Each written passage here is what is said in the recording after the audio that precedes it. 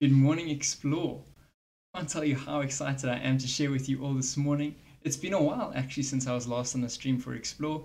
For those of you who I have not had the privilege of meeting, my name is Josh.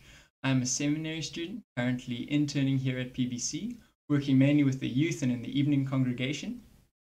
I am married to the most beautiful woman and hardworking person that I know. Her name is Shan. She is actually currently on shift working this weekend, but sends her love to everyone here. When I was asked about a foundation of my faith that I would like to speak into this morning, I immediately jumped to that of Scripture in our daily lives. And I know for some people, the first thing they think of when they think about Scripture is this internal groan about having to try and decipher the most complicated book around. But my hope today is that God will open up our hearts and our minds to be able to comprehend His Word, to be able to live. Let's pray.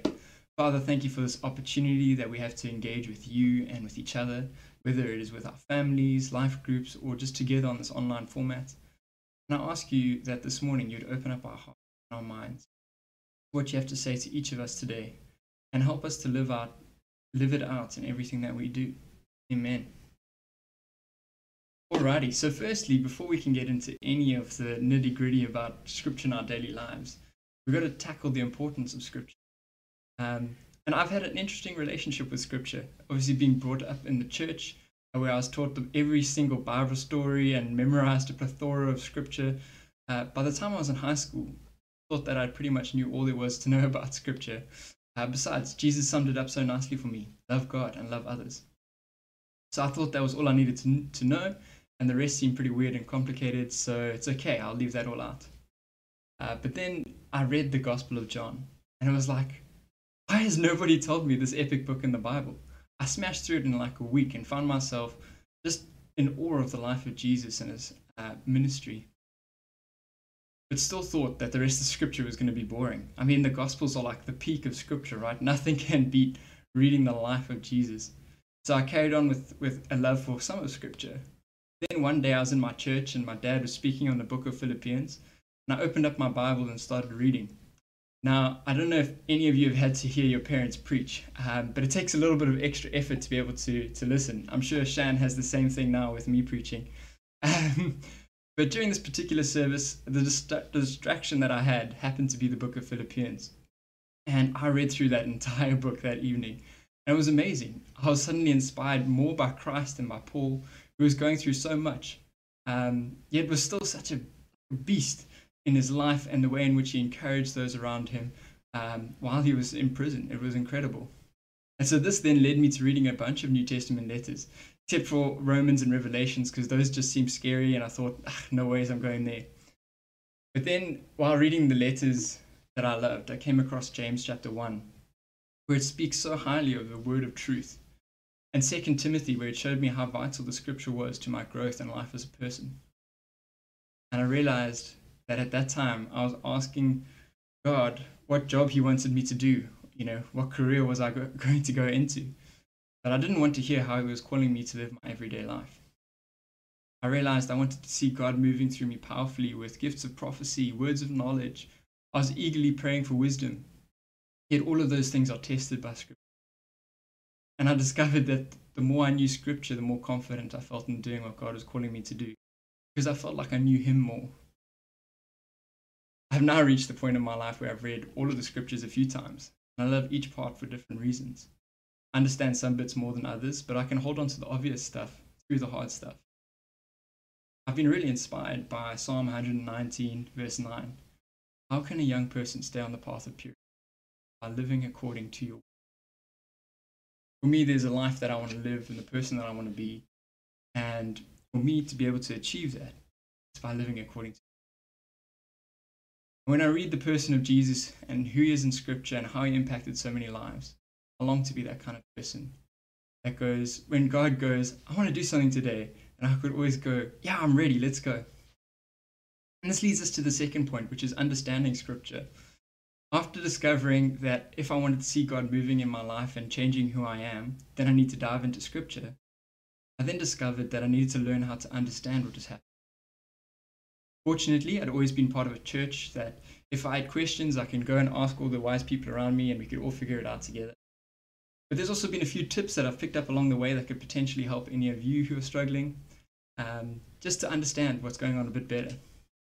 So firstly, start with understanding that we all come to scripture with a history, whether that's our race, our culture, our class, our upbringing, etc.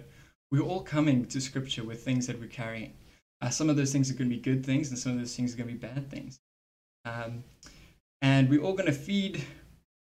We're all going to feed into what we take out of scripture through this lens that we come with. And this is not a bad thing, but it's an important thing to understand that it's going on. Understanding this has really helped me lift the veil on some of the racist, sexist, elitist mindsets that I've had hidden deep down, that have been brought to light and challenged through scripture. If we don't do this step, we tend to bend scripture to fit around our way of thinking instead of being shaped by scripture and the views that it holds and the wisdom that it has. The second is choosing a translation that is helpful to understand, but not being too rigid around just one. Having wrestled with some of the Greek and Hebrew for the last few years, I've really come to appreciate different translation styles and techniques. Some things just don't translate nicely. For example, Jared once told me this joke in Afrikaans, and I apologize if I get it wrong. It goes, "Wat sal jy doen as jou ma jou kos in 'n bakkie skep? En die bakkie ry weg." I then had the difficulty later on explaining it to someone who speaks no Afrikaans and had no understanding of South African lingo.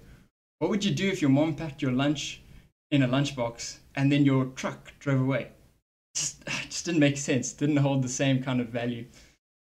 And so each of the different translations that we have try different approaches, word for word, thought for thought, general meaning, because most of us aren't able to understand original text. We rely on these many versions. I've enjoyed many different ones. Some of the ones that I really enjoy include the NIV, the ESV, the Good News, the Message, NLT, and not holding on to any of them too tightly. My favorite, of course, is the NIV, because that's the one that I've grown up learning and memorizing. But yeah, take them all with each other. Another way to make sense of a confusing verse is to read it within the context of that paragraph, the chapter, the book, even the whole Testament or Scripture. There are some very clear parts of Scripture, like love God and love others, that help interpret some of the more confusing things. It can also help to learn a little about when the letter was written, who it was written to, and what was life like for them. I know for me, when I was digging into the book of Job, understanding that this took place long ago, before even Abraham and that sort of stuff, when there wasn't things like the temple and that stuff going around, it made me understand a bit more of why was Job making these sacrifices for his family instead of going through the whole process, that sort of thing. And made me understand a little bit about some of the mindsets that were going on. Why was everything around blessing tied to his property materials, where in the New Testament we don't have that kind of thinking? And that was because that's what the book was addressing in that time and period, is that our blessing isn't tied into our material possessions. And so then, yeah, we have a little bit of understanding how it's important, a few tips to understand what we're reading a bit better. And now we're going to move on to some of the more exciting, yet still challenging things. My first year out of high school, I read this book by Eugene Peterson that changed the way I viewed the Bible and had an impact on my life forever. And it wasn't just the Message paraphrase that he wrote, but also a book called Eat This Book, quoting what God told Ezekiel in Ezekiel chapter 3 and John in Revelation chapter 10 verses. I was challenged to remember that the spiritual war we engage in the everyday first happens in our hearts and our minds. Peterson taught an adapted version of an ancient practice called Lectio Divina, which encourages us to spend time reading, meditating on, praying, and thinking through Scripture. Last weekend, I was preaching on James 1 in the evening service, and there he shows us the progress of sin in our lives. And James 1 verses 13 says, "When tempted, no one should say, 'God is tempting me,' for he cannot be tempted by evil, nor does he tempt anyone. But each one is tempted when by his own evil desires he is lured away and enticed. And after desire has conceived, it gives birth to sin, and sin, when it's full grown, gives birth to death." Paul encourages us to renew our minds in Romans 2. And we have to constantly check the state of our hearts and our minds. Are we hard-hearted? Are we believing in lives that the enemy is using to drive us apart? This is where scripture becomes vital. It's the ballast in a ship to prevent us from toppling over in a storm. Lies that I had been believing, that society had told me that it was like acceptable to have hate, that winning was all that matters, that independence is more important than community.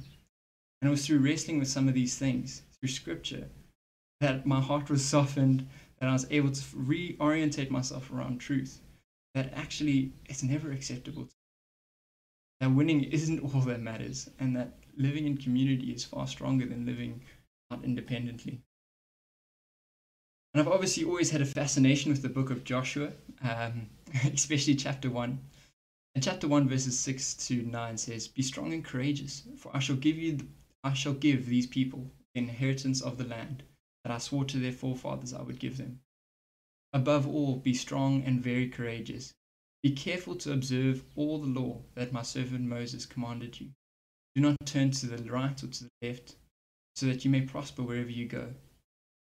This book of the law must not depart from your mouth. Meditate on it day and night, so that you may be careful to do everything written in it. For then you will prosper and succeed in all you do. Have I not commanded you, be strong and courageous?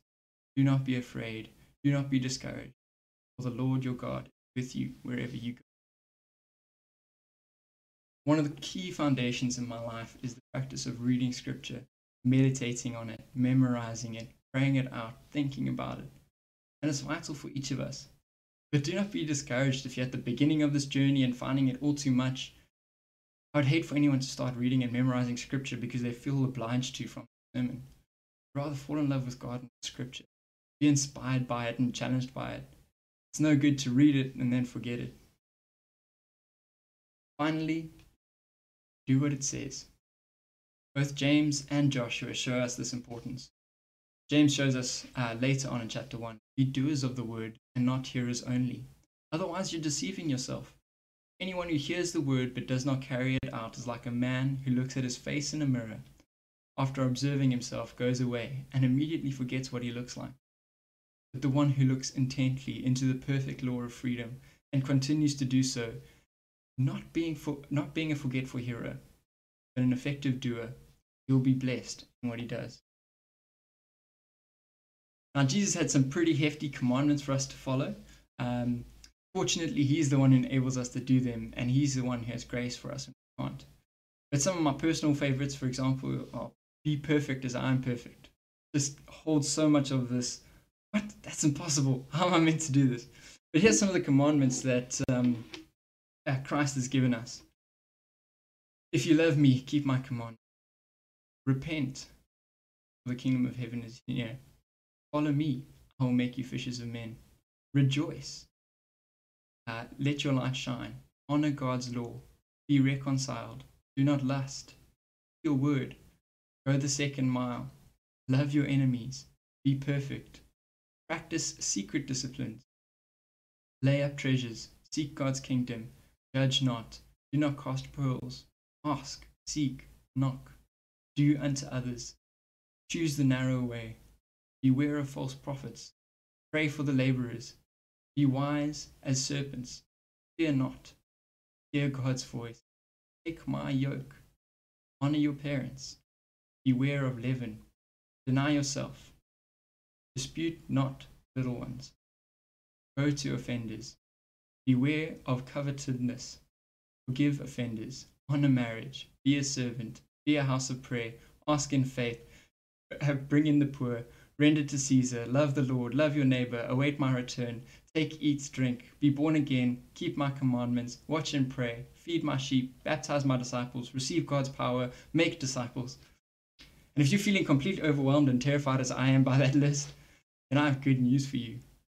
Because as God works in our lives, and as we come to Him consistently asking for forgiveness for that which we've done and strength for us to change, we become the kind of people who just do these things anyway. It's impossible for us to do all these things without being spirit-filled and humbly seeking to put God first and others first. The scripture is important We can hopefully understand it now a bit better through some of those little tricks.